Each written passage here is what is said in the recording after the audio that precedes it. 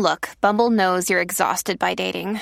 All the, must not take yourself too seriously, and 6'1" since that matters. And what do I even say other than, hey? Well, that's why they're introducing an all-new Bumble, with exciting features to make compatibility easier, starting the chat better, and dating safer. They've changed, so you don't have to. Download the new Bumble now. Mom deserves the best, and there's no better place to shop for Mother's Day than Whole Foods Market. They're your destination for unbeatable savings, from premium gifts to show-stopping flowers and irresistible desserts. Start by saving 33% with Prime on all body care and candles. Then get a 15-stem bunch of tulips for just $9.99 each with Prime. Round out Mom's menu with festive rosé, irresistible berry chantilly cake, and more special treats. Come celebrate Mother's Day at Whole Foods Market. Your brain needs support, and new Ollie Brainy Chews are a delightful way to take care of your cognitive health.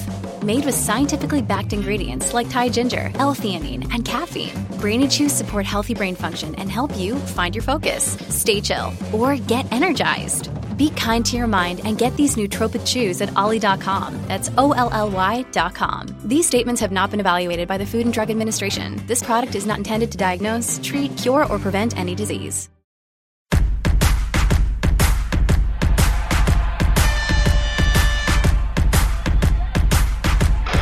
This is Foreplay Radio Sex Therapy with sex therapist Lori Watson and author of Wanting Sex Again. And I'm here with my co-host, Dr. Adam Matthews, a couples therapist.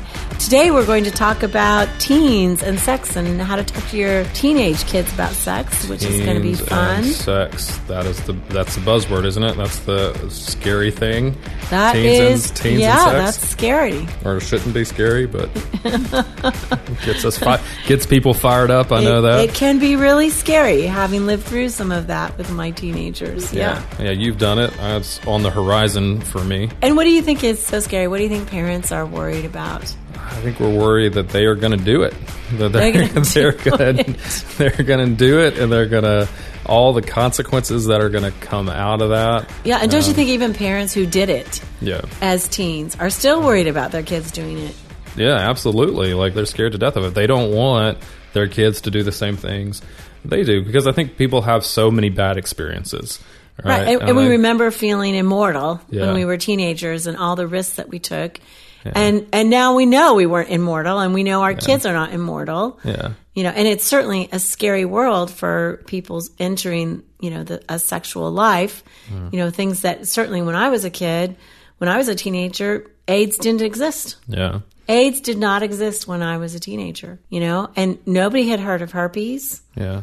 Now 80% of everybody has genital warts. Yeah.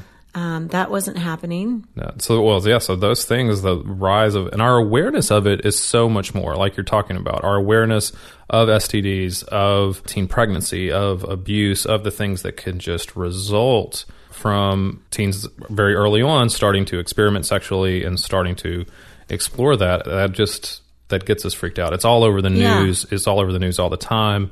It grabs headlines. Right. It really does. Right. And I think that very few parents can imagine that sex would be a good thing for their kids to have in their teenage years, and have it add to their life, right? I mean, even if intellectually you can imagine that, there's still this fear that keeps us from thinking about it in a positive way.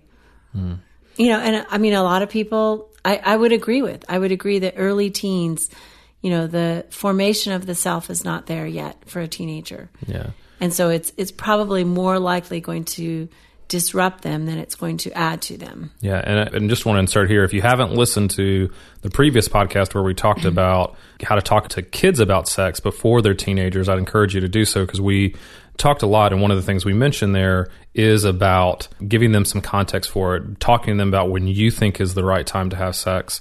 And because we're not here to tell you how to decide that for your kids, but we want to make sure we know how to talk to adolescents about sex, because we tend to think that once we've had that conversation, and we usually have it hopefully before they're into the teen years, of not seeing that as just as something that happens one time.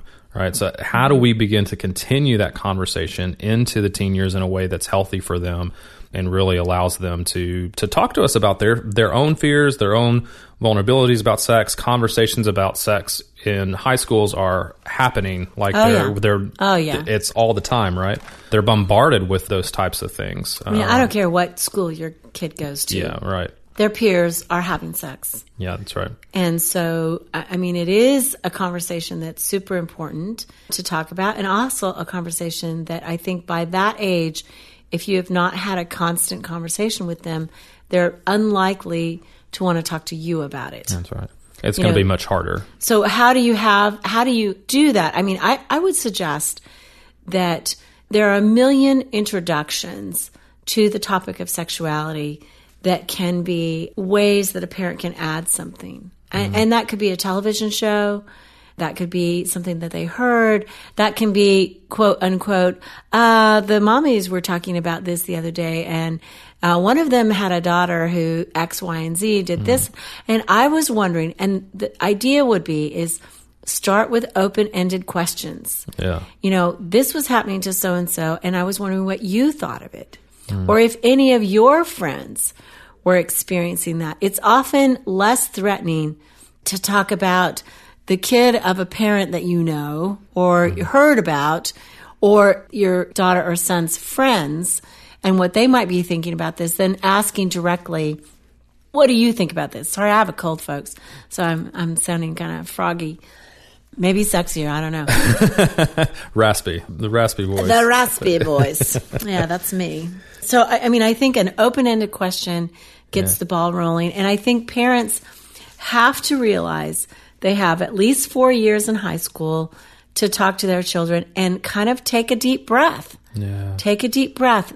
Not everything needs to be said all at once. And I think we're so anxious about what's scary out there. We want to, pound those messages. But gosh, this is a big conversation. Yeah, absolutely. It's a really big conversation about what they're feeling and their feelings of love and connection with another. I mean, it is scary. I will say, I'm not sure who's saying it, but it's like the first cut is the deepest. Who was that? I'm mad on those type of things. Trivia for 500 with Dr. Adam Matthews. Somebody write in and tell us. Maybe I want to say Guns N' Roses. Maybe? No, it's a woman singer. Oh, okay. Sheryl Crow. Sheryl, we love you. But I think there's so much truth in that. The first cut is the deepest because when our teens fall in love, they've never experienced rejection before. Yeah. They are just tender little beings. And when that rejection comes, it kills them. It hurts so bad. And if we say to them things like, well, you weren't going to marry that person anyway, get over it, with an adult lens, instead of realizing, oh yeah, that first heartbreak, that's hard. It is hard. And so we want to comfort them and be with them in this.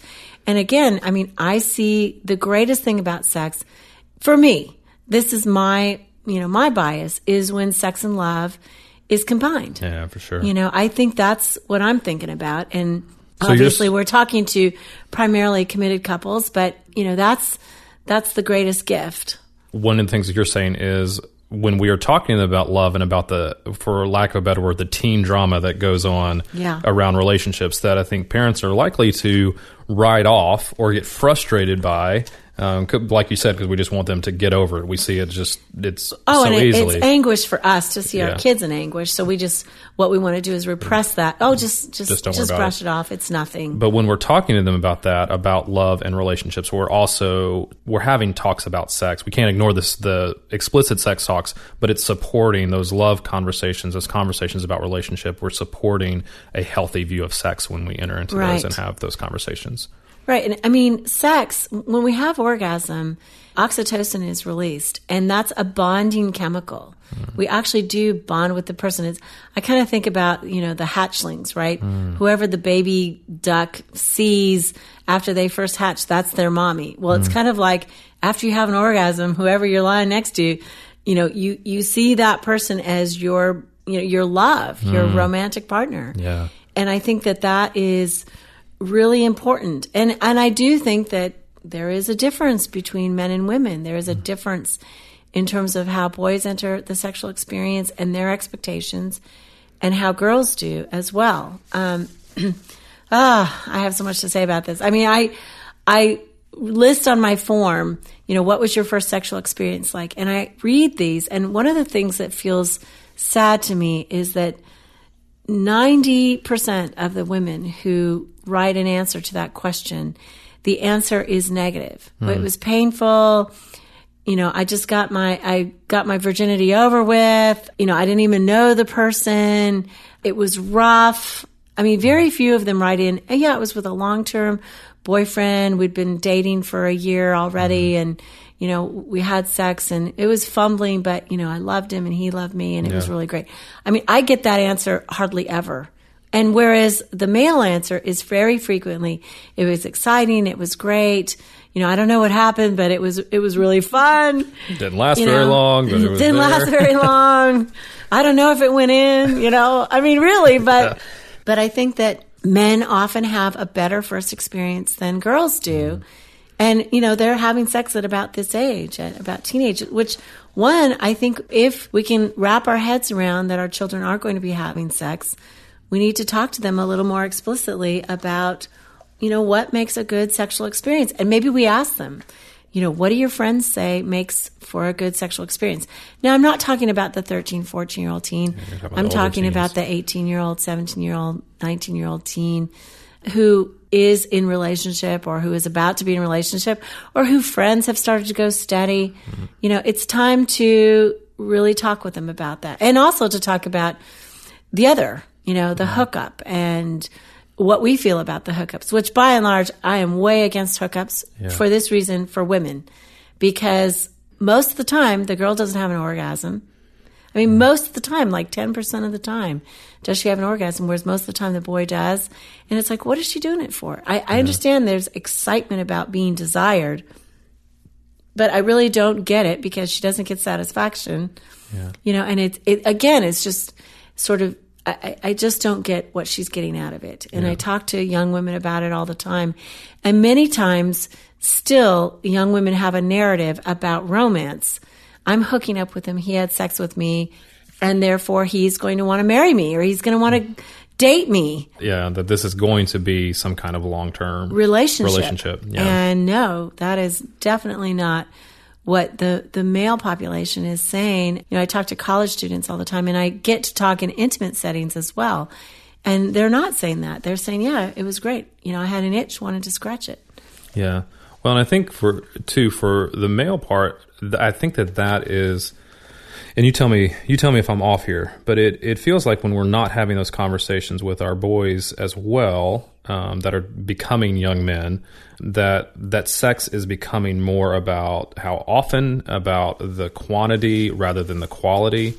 The conquest, the how many partners have I had, just the sheer numbers. It becomes a competition because men tend to turn things into competitions rather than about affection and about love and about care and about a mutual experience. It becomes about a singular experience just for me and what I get out of it. And I think that creates a lot of anxiety in young men, believing that they're left out of the contest because they haven't had sex yet, or because they haven't had sex with as many partners as they believe their roommate at college has, or whatever. And I have a really interesting study that was done at the University of Michigan. And basically it said they took a study and they asked, how many sex partners do you believe your roommate or your best friend is having? And how many have you had? And the answer was they all had on average of 2 sexual partners, but they believed that their friends or roommates had 4. So the reality was everybody had about 2 sexual partners, but their belief was that everybody else was having double the sex that they were having. Yeah. And that puts a lot of pressure on young people. Like, wow, I'm being left out because I'm not having this. And as parents, we can talk to our kids. We can bring the research, and we can. I mean, I don't want it to be about bringing the research only. I want it to be a long conversation, but we can be reassuring. Yeah. Well, and two, let's just all get on the same page. men lie about their sexual conquest. Sure. We just lie. And so, like, that's one of the things that perpetrates that myth that makes me believe that my friends are having more sex than I am, that gets put out there, is that and I people think are lying they about lie this. in part because there's a lot of pressure Absolutely. that says they should be sexual animals, right? That's what being young and male is to be full of sexual desire and to be, spilling that all over. And that they should always want sex, that they should always be thinking about sex, because that's what it means to be male. And so that, I think, when we begin to have those conversations with our kids, we begin to counteract some of those myths that exist out there. I think so too. And, I had 3 sons and we had lots of conversations about it. I did talk pretty freely about it with them. And they asked me everything from, telling me about the issue with the particular person to, Mom, I don't think I'm very good at it. What do I do? And, of course, I'm a parent as well as a sex therapist. And so, here's a good book now. Yeah. I want there to be appropriate boundaries too, but I want to answer real questions. And, I did talk to them about, it's not all about intercourse. It really is about how you touch her, and do you know where the center of her sexual universe is? It's her clitoris, not her vagina. Yeah. I was able to say those things pretty frankly, just in a frank, sort of normal conversation. You're not leaving the education up to the school system. Or up to their peers, or up to their experimentation, so that they would know, or God, up to porn. I don't want them to learn it from porn. That was another thing I told my sons, and we did have protective, mechanisms on our computers at home. Yeah, but obviously by the time they go off to college, that's all gone away. But I said, really, really, really, pornography does not teach you about real sex. Mm-hmm. It teaches you about a performance. That's not how real people look usually. And it's often not how real people respond, because I said, give yourself a chance to have your own first experience so that you're not measuring yourself against everything you've seen. And do I think my kids have seen porn on computers? Probably. Absolutely. Some of them I know have. But I wanted them to have a chance at feeling something. Kids are clicking into a performance. I read something the other day. A young woman said, when I'm having sex with someone, I start to feel pleasure, and then I remember how I ought to be acting. And I try to act like those porn girls. And it's like, how tragic is that? How awful is that? Yeah, absolutely. She doesn't get to feel her body. She doesn't get to experience the sensations of her body. Well, that reminds me of, like, one of the 2 things that are happening in adolescence that is affecting these things. One, they are flooded with emotion. They're flooded with hormones that are just making it's emotionally just confusing.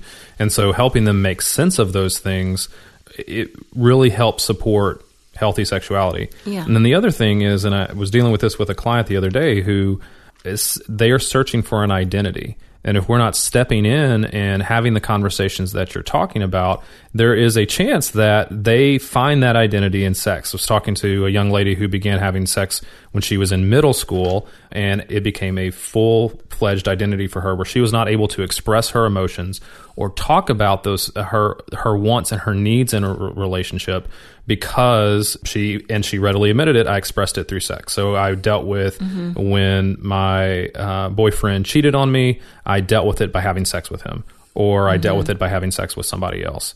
And it became a real issue for her, because part of that identity had formed during her adolescence, and nobody was there to talk to her about it, talk her through the pain of that initial breakup with a boy, or talk to her about when her high school boyfriend cheated on her on the school grounds, and where everybody knew about it. Yeah. Right. And so, like, those type of things, we're talking about so painful and so complex by the teenage years, and often so silent from the parents, like no intervention or no comforting word, from their parents, no relationship probably with their parents enough that they could bring this to them. And I think that's what we want to do.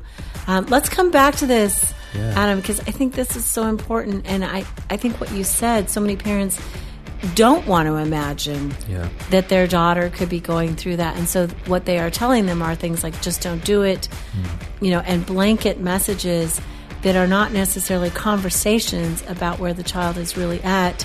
Their fear, perhaps their moral stance, whatever it is blocking a real relationship with their teen just when the teen needs it the very most. Yeah. So you're listening to Foreplay Radio Sex Therapy with sex therapist Lori Watson and Dr. Adam Matthews, couples therapist, and we will be right back.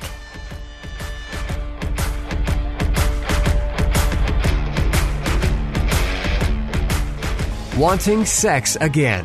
How to rediscover desire and heal a sexless marriage by certified sex therapist Lori Watson.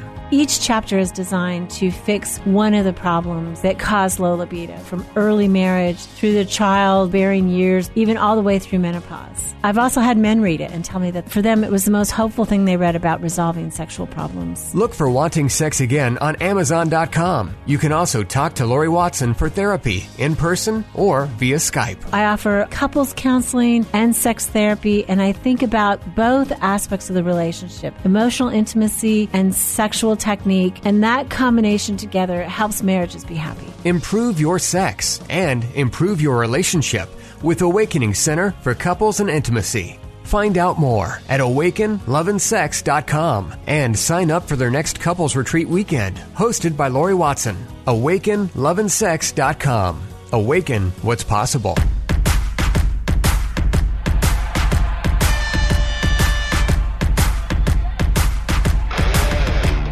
Welcome back to Foreplay Radio Sex Therapy. This is sex therapist Lori Watson and couples therapist Dr. Adam Matthews. And today we're talking again about teens with sex. And Adam, you had such a sweet thing to say. Tell that story again. One of the things that happened growing up, especially when I was a teenager, my parents would write us a letter on our birthdays, tell us all kinds of those mushy parent type things. For the most part, I just kind of roll my eyes through it. And, my mother sent me one when I was 17 or 18. I can't remember. She sent it through an email, and email was just starting to become a thing. And so I was sitting at the computer lab at my school looking at this email from my mother. And they always started the letter by, 17 years ago at this time, I was in the hospital getting ready for all that kind of stuff, reflection. And in this one, she said that typical thing. 17 years ago, I was in the hospital, and I can't believe that it's been this long. And she said, I also can't believe that 17 years and 9 months ago was some of the best sex that me and your father have ever had. Whoa, whoa. And you can't see me, but my eyebrows just went up like, whoa.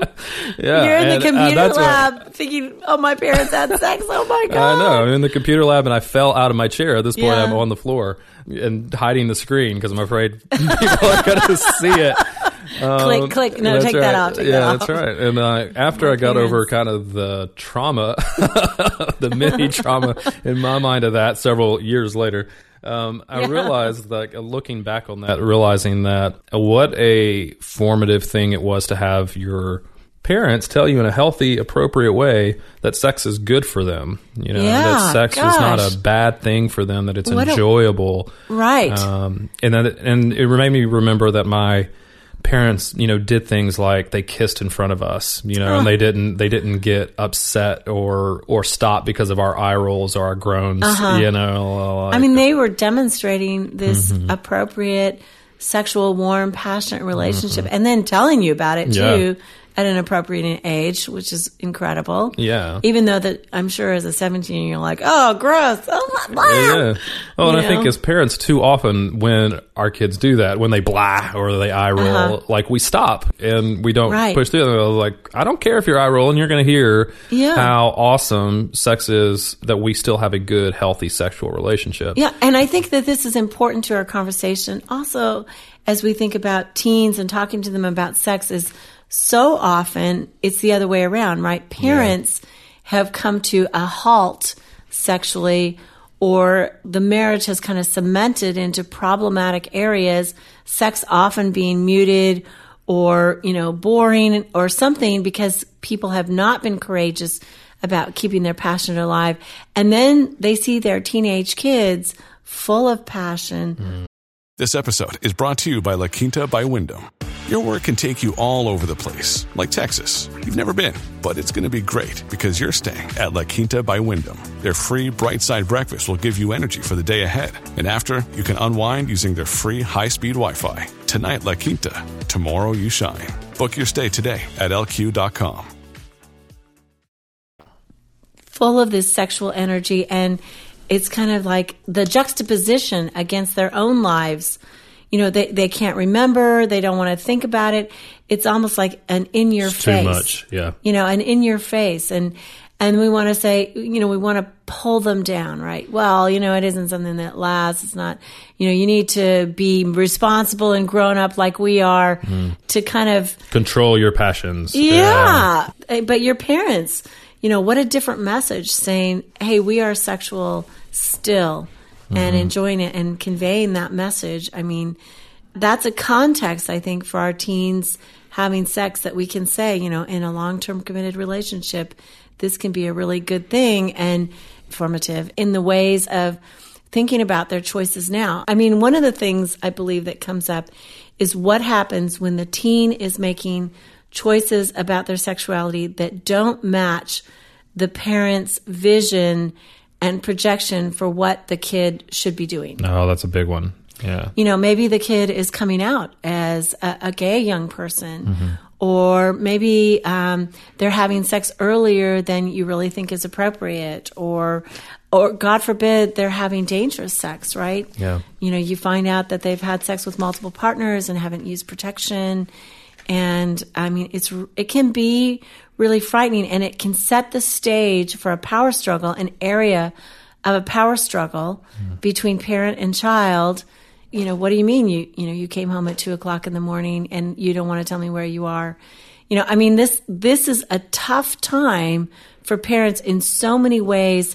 Also in their marriages, that is often a tough time. You know, as children are leaving and going off to college, you know, the divorce rate kind of spikes. Yep. You know, people who stayed together just for the children, maybe they don't have enough energy to have these conversations with their kids, and so, you know, they ignore it, or they just get angry and they have the power struggle instead of the conversation. Yeah. I think that's one of the things that keeps coming up is having that conversation, having a safe place where they can have that conversation, where, of course, parents are going to have to draw boundaries that they think are appropriate for their kids. But when we automatically go to punishment, or we automatically go to condemning as opposed to going to conversation, and what is going on here? Why are these things happening? Why are you making the choices that you're making? And exploring those conversations with them, I think it then becomes, they're not going to stop the behavior. They're going to continue to do it. It's just going to go underground, and we're not going to have access to them to be able to help try to shape and mold what is happening with them. Right. I would say one duty of the parent is to set appropriate boundaries structurally around things that are important. I mean, for me, I always wanted to know who, what, when, and why you're going somewhere, and when are you going to be home. And I mean, we set up a trusting system early on. I mean, my kids, it was negotiable, right? I mean, okay, it's prom night, so maybe the curfew is a little longer, but I wanted to know where they were going to be, and I wanted to know where they were going to after prom night, and which parents were going to be there. And I called those parents, like, is there going to be drinking allowed or not? Because drinking and young people and late night hours, that's a combustible sort of situation that I was not up for. Yep. I know one parent recently came to me and said, my daughter's going over to so-and-so's house after the prom, and she's a single parent, and I'm not sure she has the same value system. And I say, why don't you volunteer to go over and help? You know, that mom has got a bunch of kids come in, and she's going to need help serving, and that provides more stability without putting the kibosh on it, without, you know, telling that other parent, I don't trust you to, you know, appropriately be with my kids. And I said, and why don't you ask your daughter, you know, what are the expectations here about who's sleeping where? And because I guess it was like a spend the night after the prom, and is it going to be a mixed crowd, and is there going to be alcohol allowed, and what do you feel about this? I mean, it needed to be a conversation because she said her gut instinct was no. You are not doing that. No way. Absolutely no way. She knew that saying no was going to set up a power struggle with her daughter. And it was like, okay, are there other ways that it can be conversational. Yeah. And that's exactly what she did. Is she went over, she helped.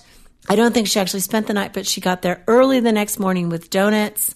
You know, there was an agreement with the parents, and I believe at that point her daughter actually came home with her, and she brought her back for breakfast. You know, just because the daughter realized there was really no place to sleep and everybody was sleeping in it. You know, it was a same-sex only sleepover. Right. You know, so it wasn't as bad as she thought it was going to be, and she found a way to support the other parent, you know, to have the conversation with the kids about what it was going to be with boundaries. But I mean, I definitely called the parents that were hosting parties for many, many years. I mean, probably through the years my kids were seniors, but by the time they were seniors, they knew my value system, and I trusted them to tell me that it was going to be the way it was going to be. Yeah. And you're having these conversations all through those years that's setting up you to be able to trust them and them to be able to trust you, and for it not to be a power struggle. Like, for instance, the young lady that we were talking about in the first half of the podcast, she didn't have anybody like that. And so she had to trust her friends and trust her, like, wrestle with it herself in her head about how she felt about sex, how she felt about what she was doing, about trying to make sense of the shame that she was feeling, as well as the enjoyment that she was getting from the sex. And honestly, the control that she was experiencing, she found it to be something that she could use with boys and with men. And so those types of things that she was not able to have those conversations with any adult to help her make sense of what was happening. Because as we've talked about, like, all that stuff going on with teenagers is happening at once, and they have very little way to make really good sense of it. Right. And this young woman finds that she can use sex as a tool rather than that being an expression of love and excitement and pleasure between her and her partner. You know, and how sad is that? You know, that without the guidance of a loving parent who talks her through that, who can talk about it. I mean, so few parents are willing to believe that their teenage kids are sexual and having complex relationship with their then partner.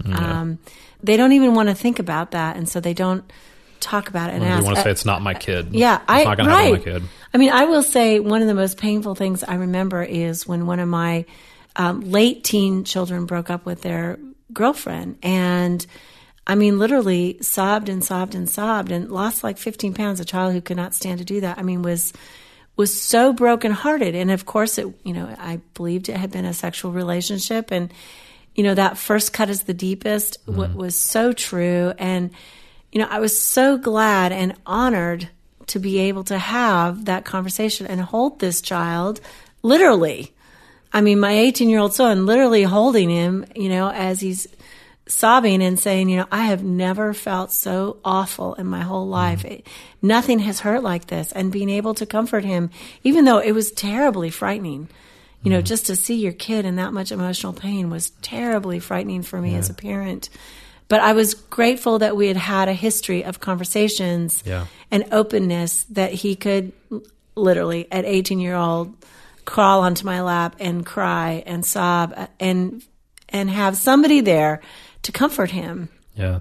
Well, and I think what you had to power through, any uncomfortableness you felt about those conversations over the course of his adolescence.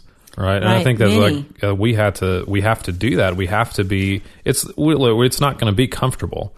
It's not going to be easy conversations. It's going to be, but it's necessary conversations. Yeah. Like this is such a necessary part of parenting in adolescence, because it is such it's just so prevalent, and it is your kid. It's, they're going to have to deal with it. But we have to power through our discomfort and our own anxiety in having those conversations. Yeah. I want to add in something that I have seen in my practice is the difference, particularly for young women, the way that we don't imagine that they have desire of their own. I mean, we charge young women still to this day with being the brakes in the relationship, assuming that the young man is the engine. Yeah. The engine. She's the one that we expect to say no to sex. Yeah. And we don't ever help her with desire. And then we grow up, we have this crop of women who are older who don't have desire. But we've set on and charged young women with that they have to say no. And I read from this guy, Daniel Steinberg, and it was the Erotic Impulse. He was the editor, and he says, girls are taught that sex is their enemy. Sex is a beast, a male beast. They must tame the beast. Lust is unfeminine. And I think that's true. And I had a patient who, his wife had low libido, and that was one of the central complaints of the marriage. And, she wasn't as experimental as he wanted to be, and he wanted some pretty normal stuff. And his daughter, at the same time in the treatment, was, she was an older teen, young woman, and she had a boyfriend. And he had this conversation with her, about that this boy only wanted her for one thing. And she came right back at him and said, Dad, I'm the one who started it. I'm the one who initiated the sex between us. And her father was just like, oh, that's crazy. That can't be true. I know young boys. I know what they're made of. And he was committed to the idea that a young woman could not have sexual desire, that it was all started in the young man. And I think this is a crazy, twisted up world, I mean, in the need to protect the daughter, right? He was shutting down her very central, true self of saying, wait, I have sexual desire. It's coming in me. It is in me.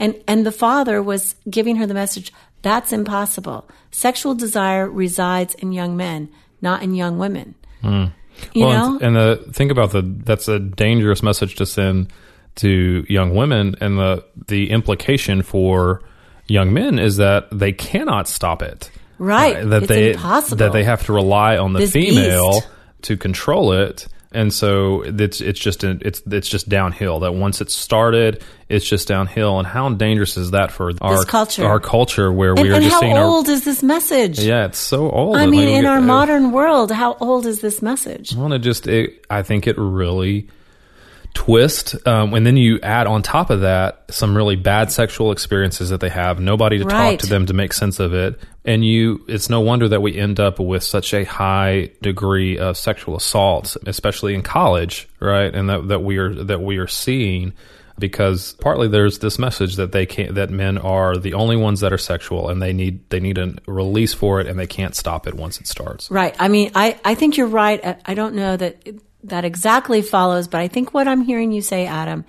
is that there's some message often of entitlement that is conveyed to boys of, we get it, you're sexual, it's a beast, it can't be stopped.